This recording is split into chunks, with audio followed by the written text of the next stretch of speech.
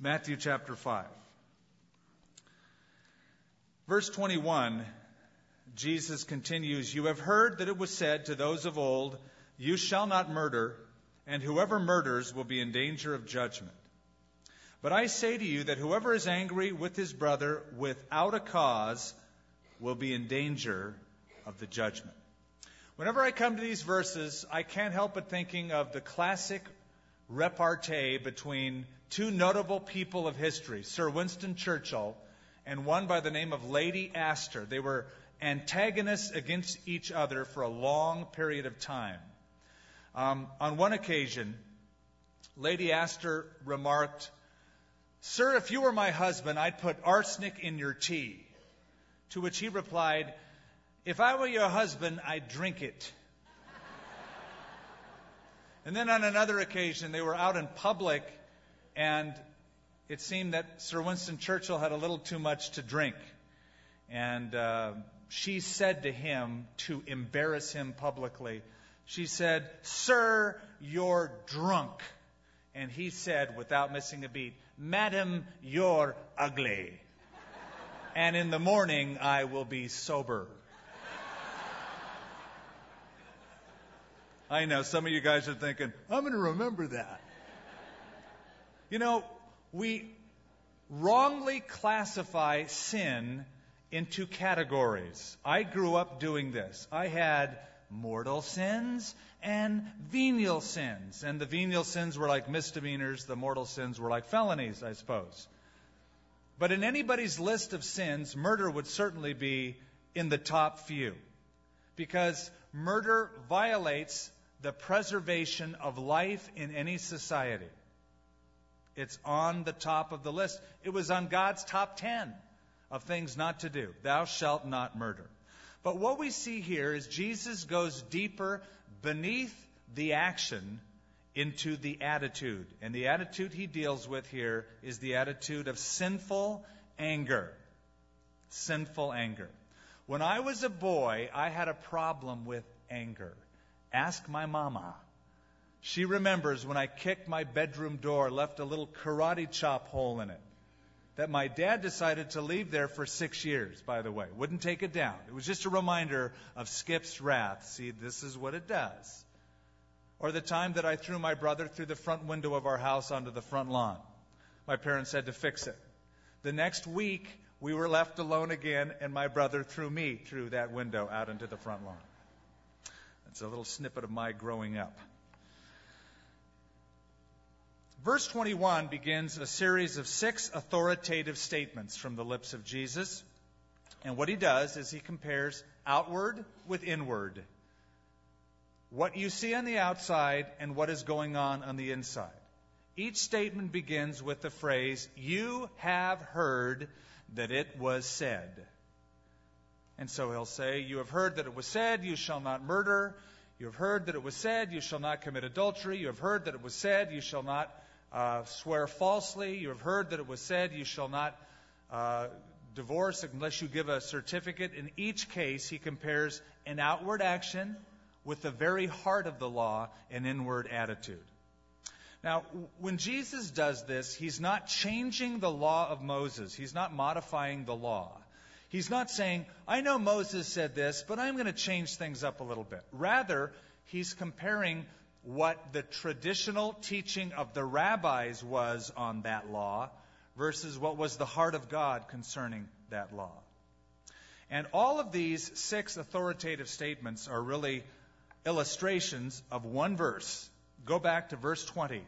Let's get that context. "For I say to you that unless your righteousness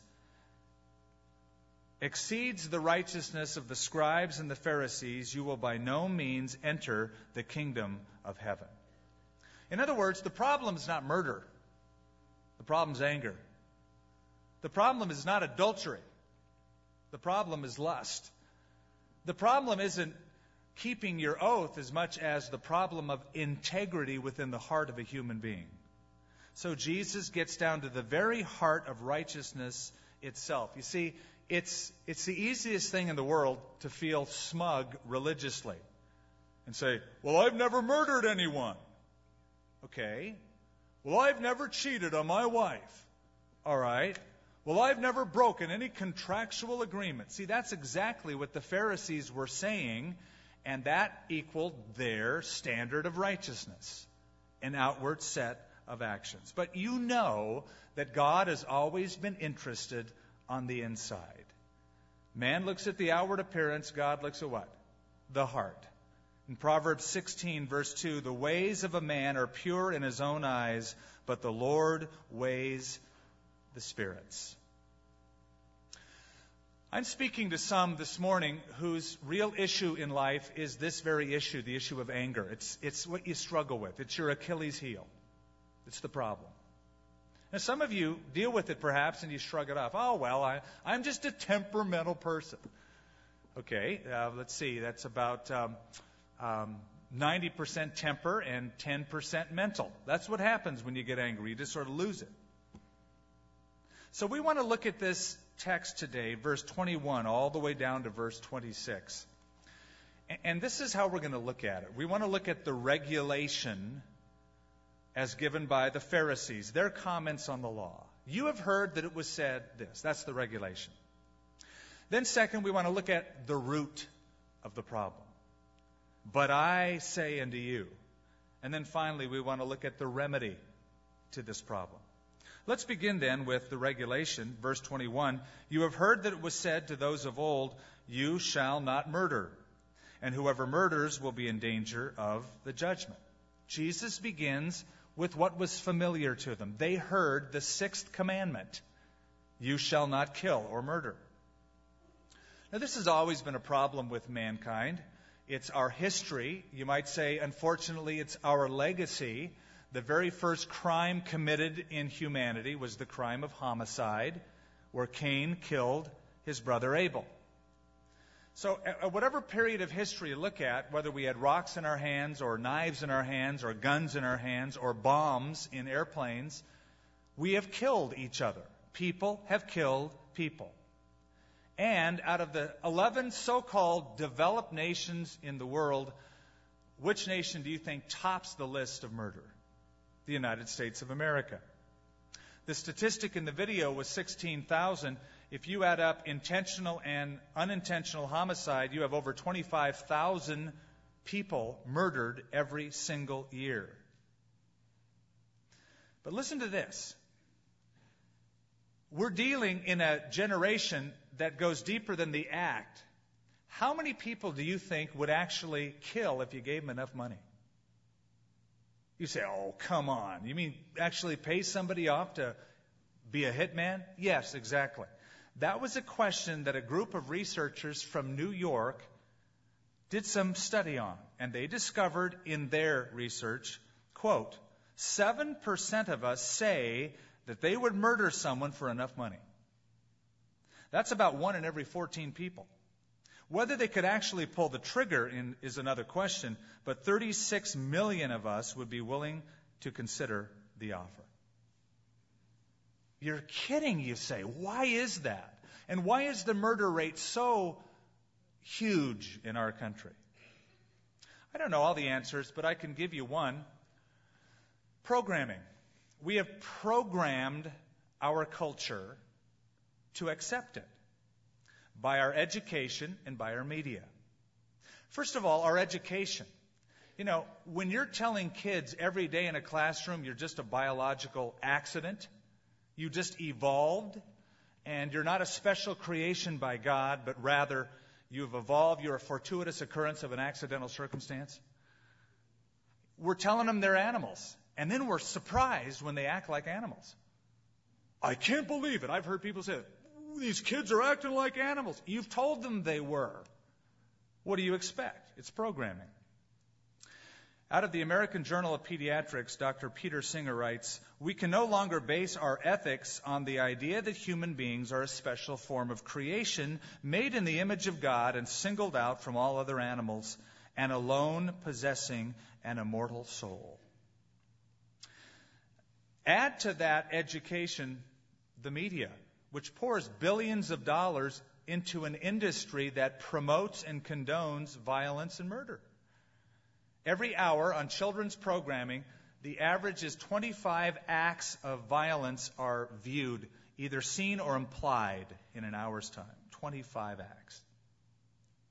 So, when you get down to it, how a person views death is determined by how the person views life.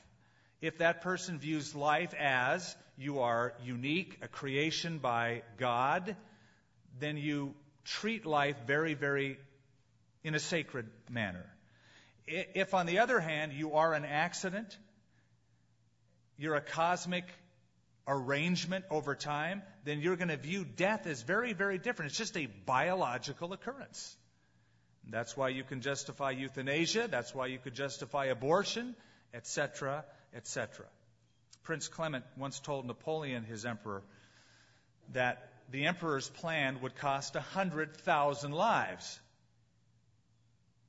Napoleon just said, "What's 100,000 lives to me?"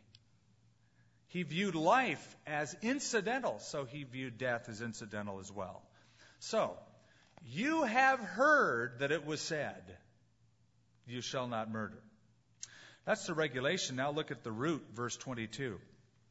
"But I say to you that whoever is angry with his brother without a cause shall be in danger of the judgment. Whoever says to his brother, 'Raka,' shall be in danger of the council." Now you might be thinking, this doesn't apply to me. I've never said anybody's a Raka. But keep going. "Whoever says, 'You fool,' shall be in danger of hellfire." Now, Jesus is getting down to the very root of murder itself, isn't he?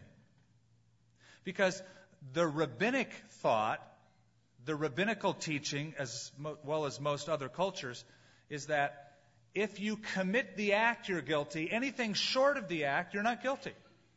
So you can yell at a person, you can swear at a person, you can give them bitter looks and send them nasty notes and gossip all over town if you want. But as long as you don't pull the trigger, you're just fine. Jesus is saying, no, that's not true. It goes deeper than that. I looked up murder in Webster's dictionary. It says nothing about motive except this.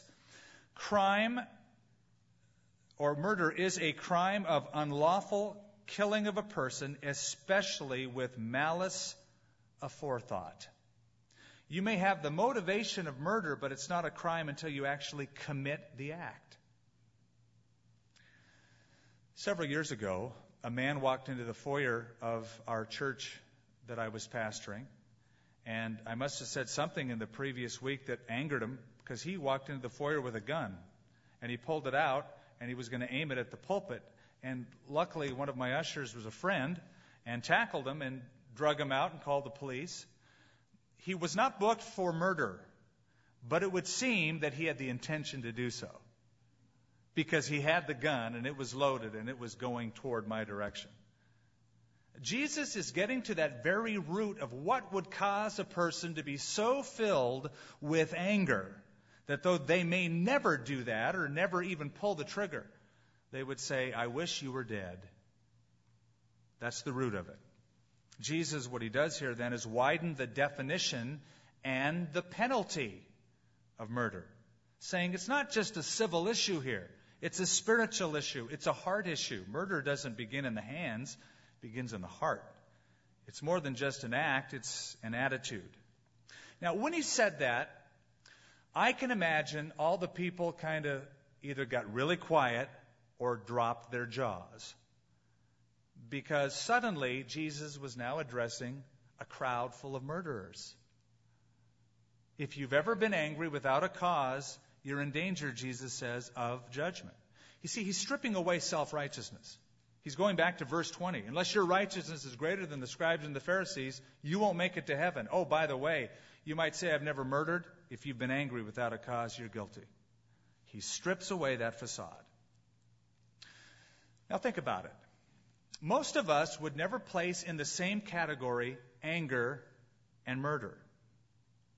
But probably every one of us in this room at some time has been filled with hatred toward another person and even thought, "I wish you weren't alive. You're in the way. I wish you were dead." Yet, by fear or cowardice or lack of an opportunity, We didn't do anything about it. But we're thinking and wishing in our hearts that person wasn't there. You know, even the worst murderers will justify their actions and their attitudes. Adolf Hitler did. He was creating a master race. These people were in the way. Those who are into the jihad. This is a holy war. We're doing this to honor God. Back in 1931, there's a story about a man by the name of Crowley, New York City criminal. Two-Gun Crowley, they nicknamed him. He was a murderer, killed a lot of people.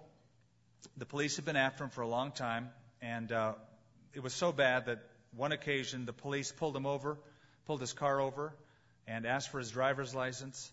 And Crowley pulled out his gun and shot the policeman in the abdomen twice, then got out of the car, took the policeman's gun and shot him again, and then drove away. They finally caught up with him, and after about an hour gunfight in his girlfriend's apartment, they caught old Two-Gun Crowley. They hauled him in. On his person was a note that simply read, that he wrote, "Under my coat is a weary heart, but a kind one.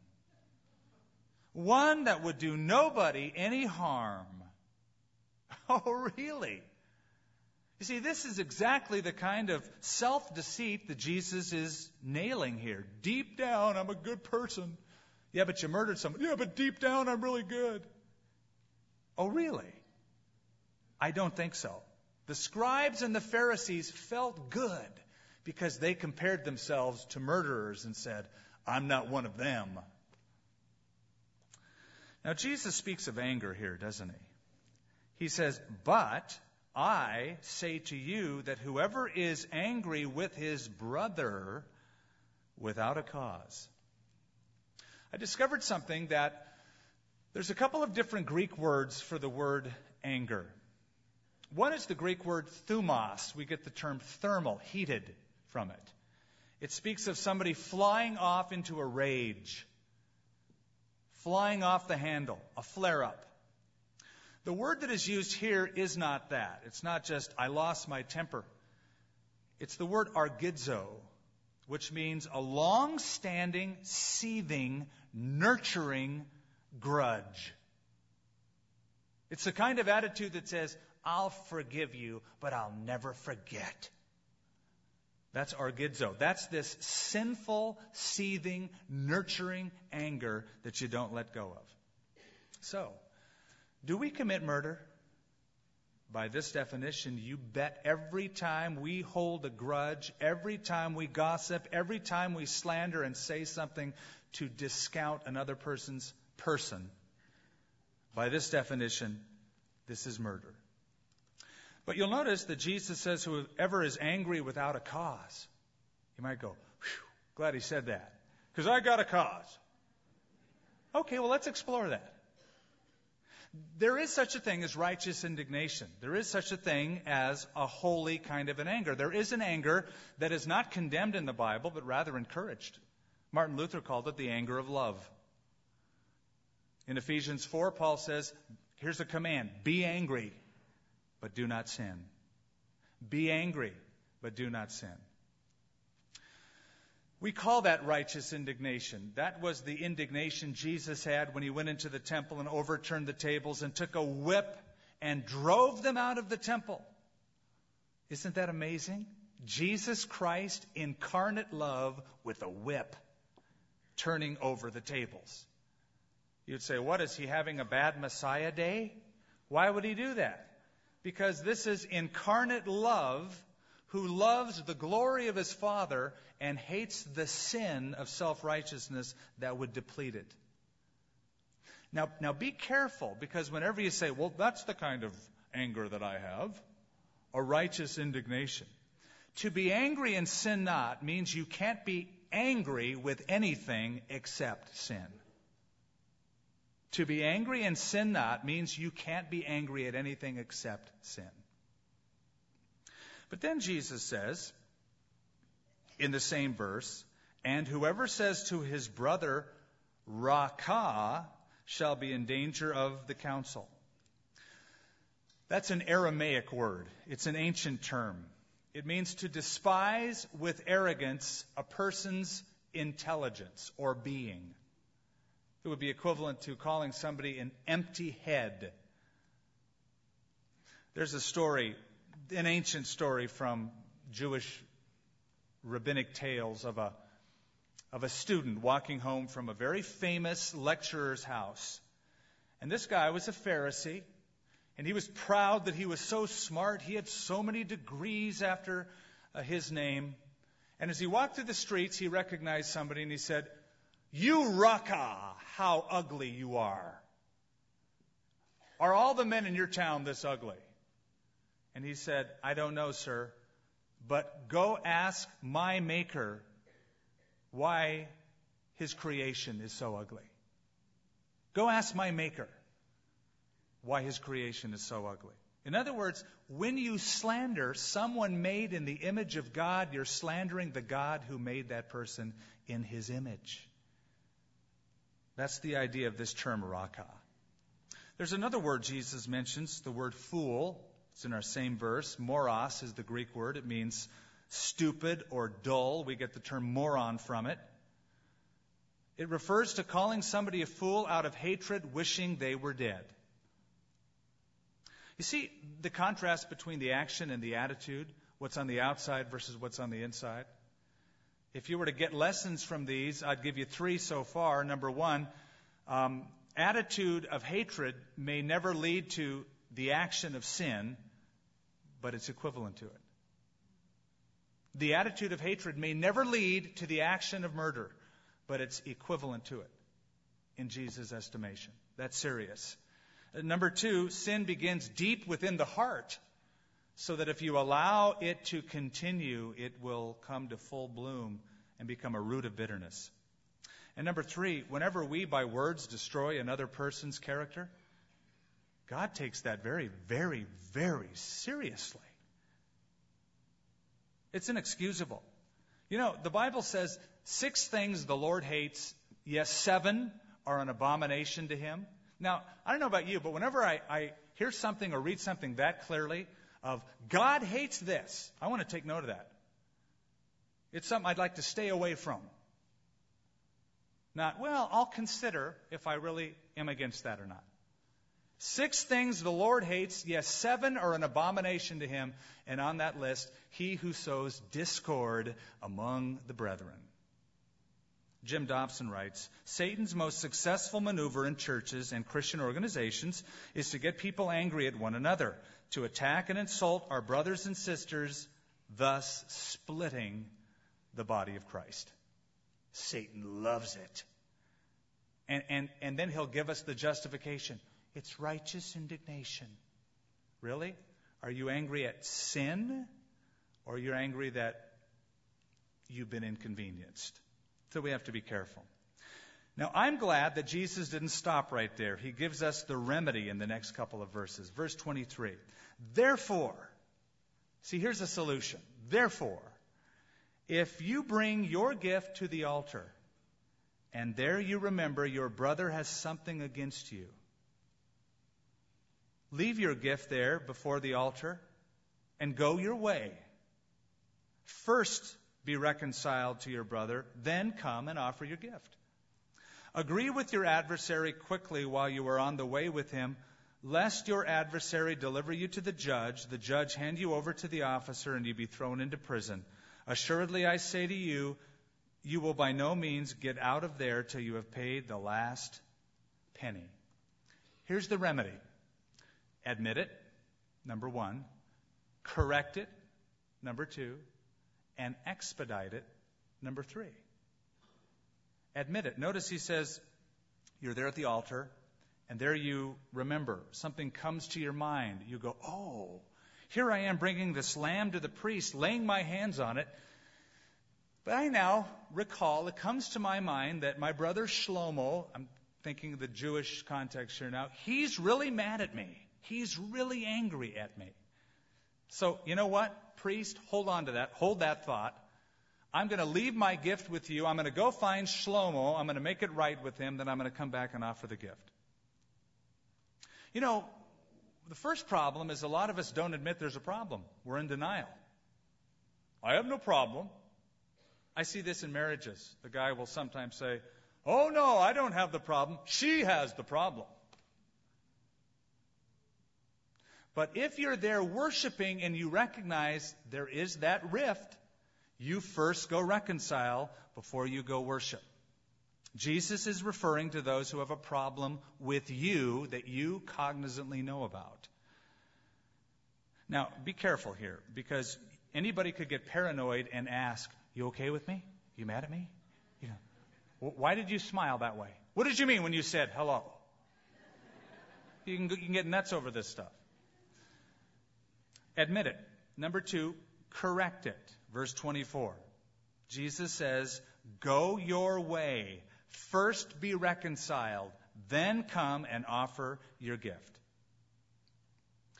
This is interesting. I thought about this week. Here's a guy bringing his lamb to the priest, to the altar, as a sacrifice for sins. Now you look at that and say, no, wait a minute. Isn't the blood of that lamb, that little animal that's going to be slain, is to atone for the sins of the worshiper? Isn't that enough? I mean, can't he just say, yeah, I've had a lot of bad feelings toward people, and they have bad feelings, and they're mad at me. I'm just going to offer this little gift right here. Because the blood of this little lamb is going to atone for it. Jesus says, you know what? Stop. Time out. Go back and find that person and make it right. In math, I always learned that the shortest distance between 2 points is a straight line until I read my Bible. And I find that the shortest distance between God and myself isn't always directly to God. Sometimes it's through an offended brother or sister that I go to first. Let's say you pulled out of the parking lot this morning. You're having a good time. You've got your family in your car, or you're alone, however it might be, and you're pulling out. You don't see the person walking behind you, and you plow right into them, and they're lying in the parking lot, broken legs, in a pool of blood. Now, God forbid. But let's just say it happened.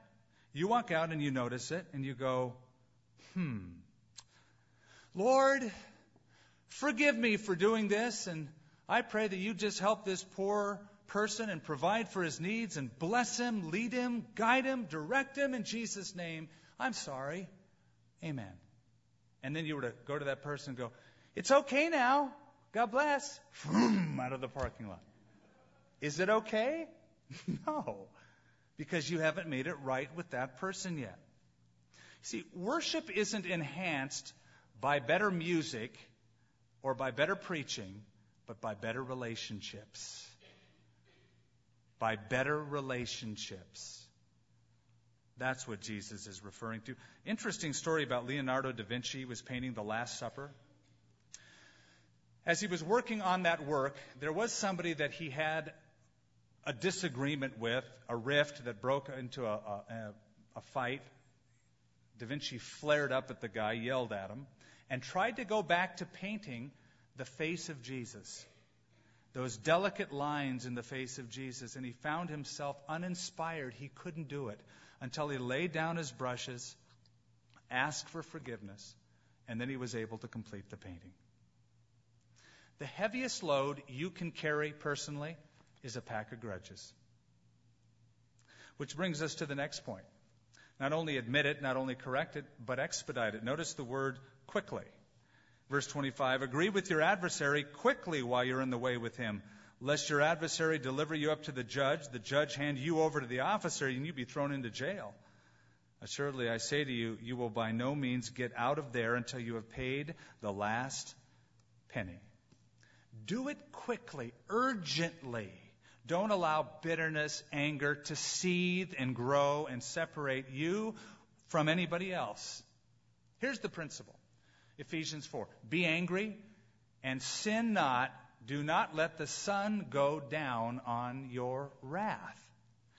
In other words, before the day's over, go to your husband, go to your wife, go to your son, go to your daughter, go to your mom, go to your dad. Go to that person that you know is really angry. Try to make it right. Before the sun goes down, don't let the sun go down in your wrath. Phyllis Diller had her own spin on it. She used to say, never go to bed mad, stay up and fight. I like the Bible's version a little better, don't you? No, don't stay up and fight. Stay up and work it out. Fix it. Expedite it. Now let me give you a free rendering of what we just read. You will be thrown into prison and you won't get out till you pay the last penny. Here's the principle. If you and I refuse to reconcile, your anger will imprison you, will keep you captive, will bind you and others. There was a research group that did a study of 192 couples and found, quote, 75% of men who died from cancer had wives who suppressed their anger. Men who suppressed their anger had a greater risk of dying of cardiovascular disease. Now, please, I'm not saying everybody with cancer, I'm not painting with a broom here, is in this category, but it's an interesting finding that 75% of those who died from cancer had wives who suppressed their anger, and men who did it, it increased their risk of cardiovascular disease. The researchers explained, suppressing basic emotions tends to alter the balance of daily routines, creating stress and disrupting sleep. Men seem to be more vulnerable because they're dependent on the emotional support from their wives. Okay, if there's any Winston Churchills out there, or Lady Astors, and you're thinking, oh, wait till we get together again, I've got just the right chop in mind. Wait till she hears this. Wait till he hears this. Is it worth it? Is it worth it? Is it worth living that way and then covering up sin with a veneer of worship? To come and sing and, oh God, I love you. Wait a minute. You can't cover it over that way. You've got to make it right. You may have heard about the painter who was painting a church building. The pastor asked him to do it.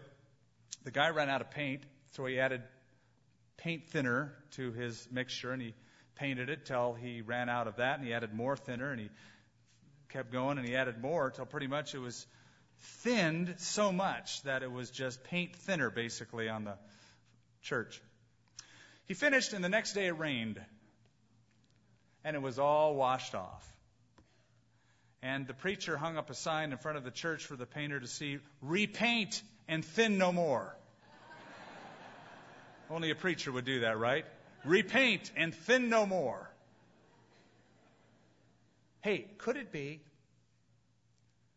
that some here have covered over their lives with a thin gloss of morality, of spirituality, of slight interest in spiritual things or in church, and you've come to church, but you haven't really given your life to Christ? You want relief? How do you spell relief? Jesus, J-E-S-U-S. He's the Lamb that will forgive you, set you free, and empower you to get right with other people. Heavenly Father, we just now pause before we sing any song, before we talk to any other person, and our hearts are still before you, O Lord. You know us inside and out. You know our motivations. You know our inmost thoughts. You know what we struggle with. You know what we laugh about. You know what worries us in life. And Lord, as you search our hearts in this area, in this issue, Lord, we pray that you'd forgive us and help us to forgive and help others to forgive us. As we manage these things that we all go through in life, bumps in the road of relationships, smooth them out, Lord. Help us to be responsible and take the right road. Father, we also want to pray for anyone who might be sitting with us this morning. Our heads are bowed, our eyes are closed, and maybe right next to us, or maybe it's us. We've never really given our lives to Christ in truth and in repentance. We've never asked you to come in and reign supreme and be Lord and ruler. To us, it's coming to church. To us, it's been an activity, but not a reality of walking daily with you, of knowing you.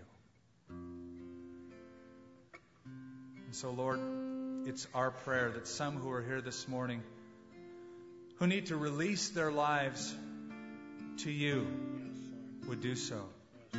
would come in genuine repentance to the foot of Calvary's cross to be forgiven. And if that speaks to you and of you this morning, if you're here before we close as we're praying, I want you to raise your hand up. And in raising your hand, you're saying, Skip, pray for me. Pray for me because I need to give my life to Jesus Christ personally. I need to make it real. God bless you in the back to my left. Anybody else, raise your hand up so we can see your hand and pray for you.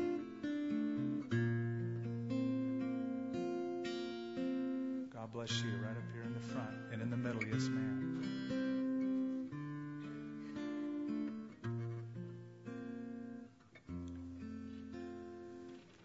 Lord, thank you so much for these souls, these lives, these men, these women, whom you love.